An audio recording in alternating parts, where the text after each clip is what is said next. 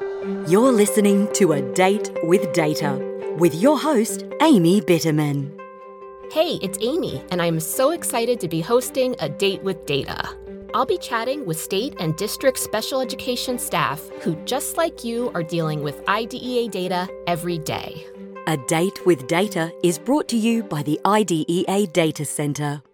On today's episode, we're joined by Seth Bishop, Data Analysis and Grant Evaluation Consultant with the Wisconsin Department of Public Instruction, to talk about data culture. Seth, can you tell us about what you do and how long you've been doing it? Thanks, Amy. I've worked at the Wisconsin Department of Public Instruction for about 7 years now, 5 of which have been on the special ed team. And I am essentially the core data analyst for special ed in Wisconsin. I handle all our federal reporting, be they calculations or the reports we send to districts, and I am the go-to data expert on all the different identifications and all the little different ways that they vary. There is someone who keeps track of all these things, and I am the lucky/unlucky person who's responsible for remembering all the ins and outs of those indicators. Tell us how you share data internally and externally, and what are some things that have worked well and maybe areas you'd like to improve? In building a data culture in Wisconsin, I think one of the biggest struggles that we had to overcome is making sure that everyone was speaking the same language, which might seem obvious, but it has proved to be a very challenging thing for people across all the different state and federal calculations that have to be made to actually get people at the same table and understand data in a sort of comprehensive and coherent manner. We have a lot of data experts in Wisconsin, a lot of very qualified people, but historically, we've also been a little bit too siloed. We're all in our own little worlds of IDEA identifications, ESSA or Title I identifications. And that has been the first step, is getting on speaking the same language, because that's part of what a culture is, having people together understanding each other. In order to do that, we've created something that's relatively unique in Wisconsin, and that is what we call our Joint Federal Notifications. And that combines our ESSA and Title I identifications with our IDEA LEA determinations and significant racial disproportionality calculations. So all of these come to the districts and the local education agencies as a coherent package that they evaluate together. So it's not just special ed directors sitting at a table and talking with us. It's also the school principal or the superintendent and other staff. And that has been a huge step forward for us. And we do this through these joint federal notification packets that are reports that show the data broken down across all the different measures, which we send securely to every LEA. And then we meet with those districts and talk through the reports with them. And these reports have been a pretty big game changer for us in transparency and communication with districts around continuous improvement and really aligning those conversations across all the different areas of identification that are possible. Wow, that sounds like such an amazing process that you've put in place. How did you get to the point where you were able to come together and produce those reports jointly? A lot of work and a lot of communication. It predated my time joining the team.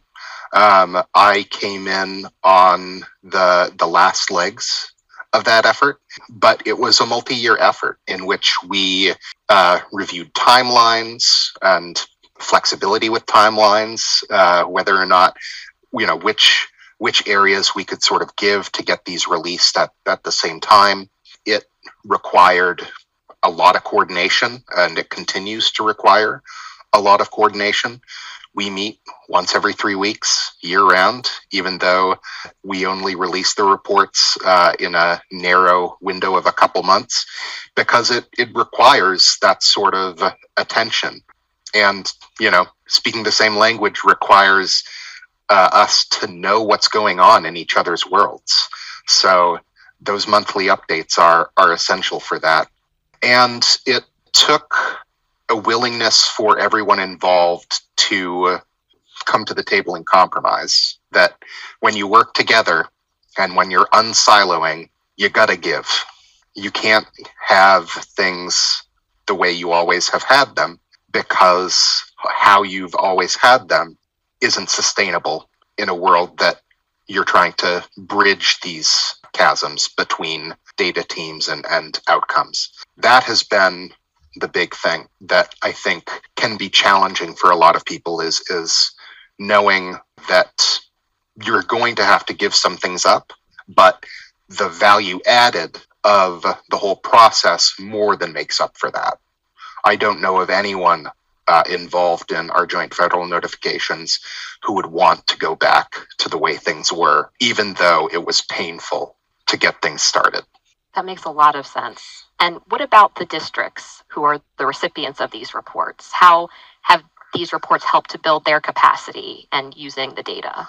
Yeah, so one of the things we do is we allow districts to, not only do we provide all the data to the districts for them to review, but we also have what we call our WISE- secure dashboard, which would allow districts to go in and drill down to student level data to sort of really understand how these things are getting calculated and the consequences of things. We've actually seen far more engagement with this WISE- secure system, which has existed for a long time, because of the reports that we're now producing, because districts want to understand from the ground up how these calculations are made and how they earned the score that they did, and then how they can improve moving forward.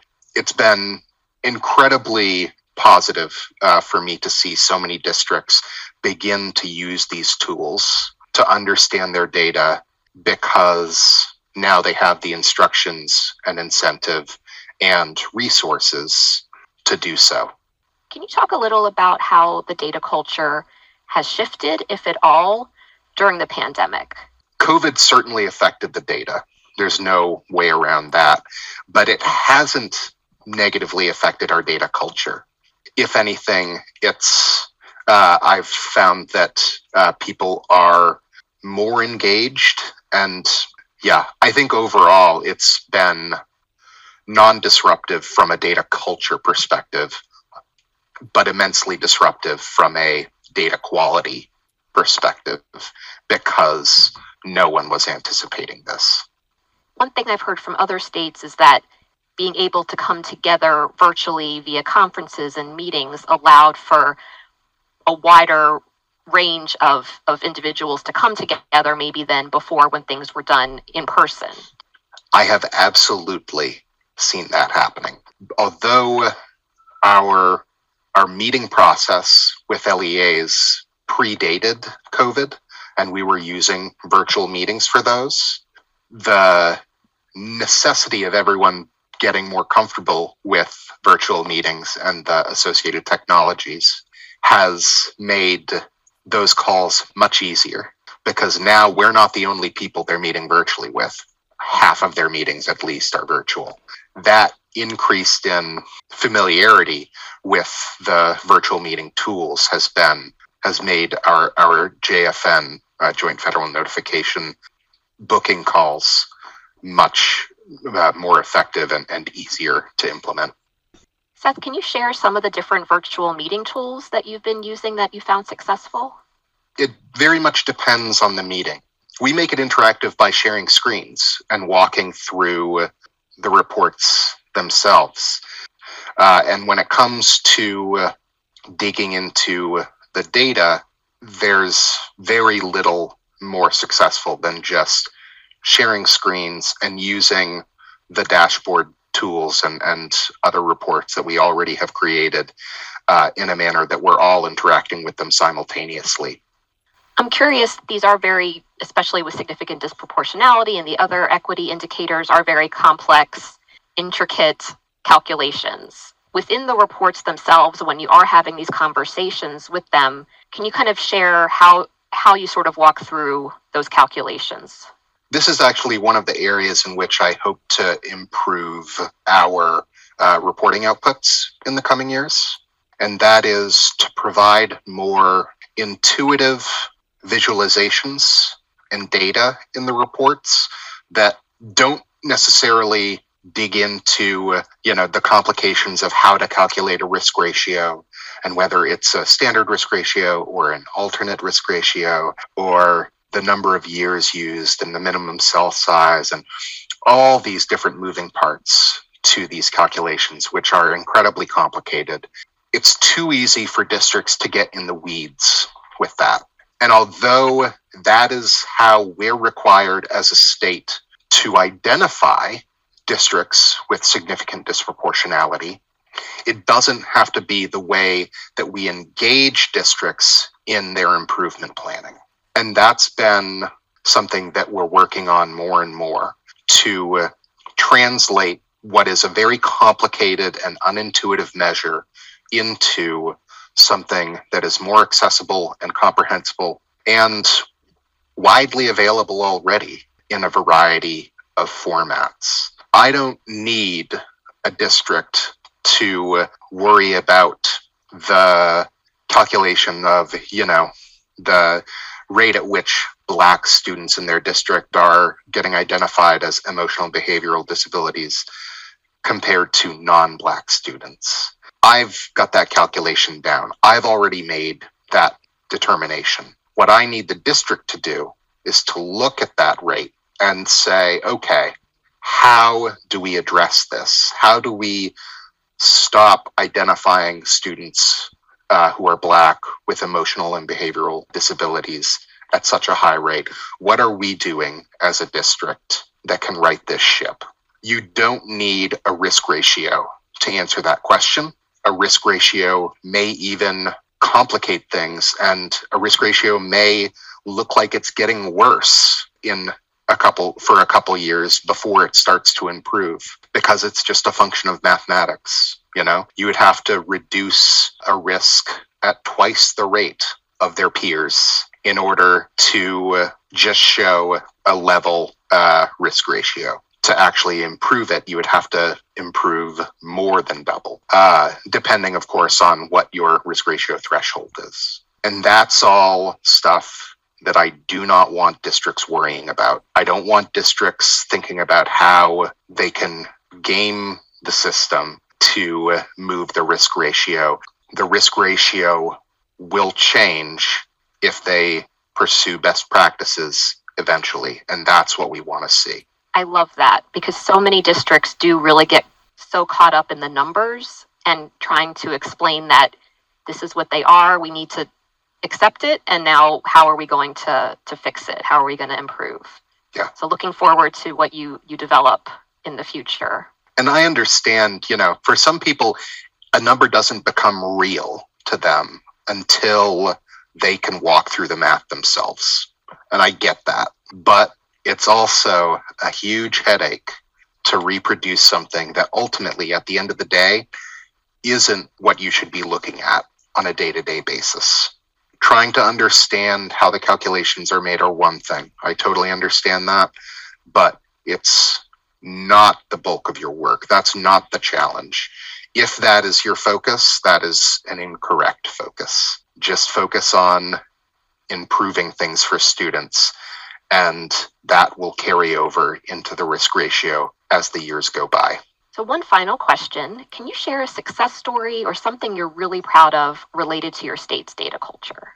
Sure. Recently, I was on a call with a district, a new special ed director, and some things fell through the cracks the first year that ideally we would have liked to see addressed in their snapshotted data. So there were data errors. And through the joint federal notification packets and Wise-Secure and a half-hour meeting. So 3 resources. That special ed director went from feeling overwhelmed and not understanding how they could have possibly been identified in that area to fully understanding, knowing exactly what went wrong, how to fix it moving forward, and really sort of empowered to bring this back to her staff and say, this is what we did, this is how we fix it. It wasn't even an issue of, negative outcomes happening. It was an issue of incorrect reporting, that the dates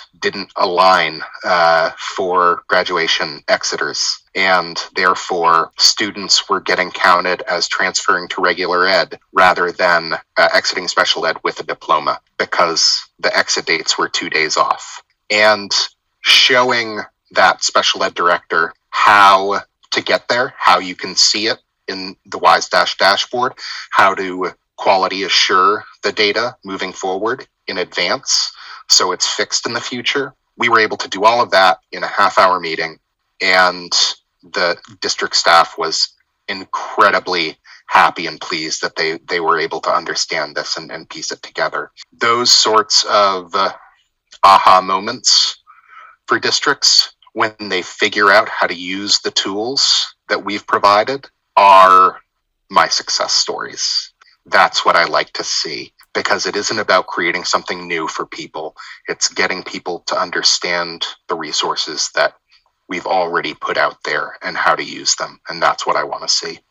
Thank you so much for joining us today, Seth. The resources and tools that you have available in Wisconsin sounds amazing. And I know other states have really learned from you and been able to use the tools and resources you've developed. And then the TA that you're providing to your districts, all in combination, has really made an impact on your districts and stakeholders. And other states are learning so much from you as well. So thank you. I would also add, if I may, that if any other state is interested in recreating similar reports, I have created reproducible examples that I am happy to share. Thanks, Seth. We will make sure to have those resources available with this podcast. To access podcast resources, submit questions related to today's episode, or if you have ideas for future topics, we'd love to hear from you. The links are in the episode content, or connect with us via the podcast page on the IDC website at ideadata.org.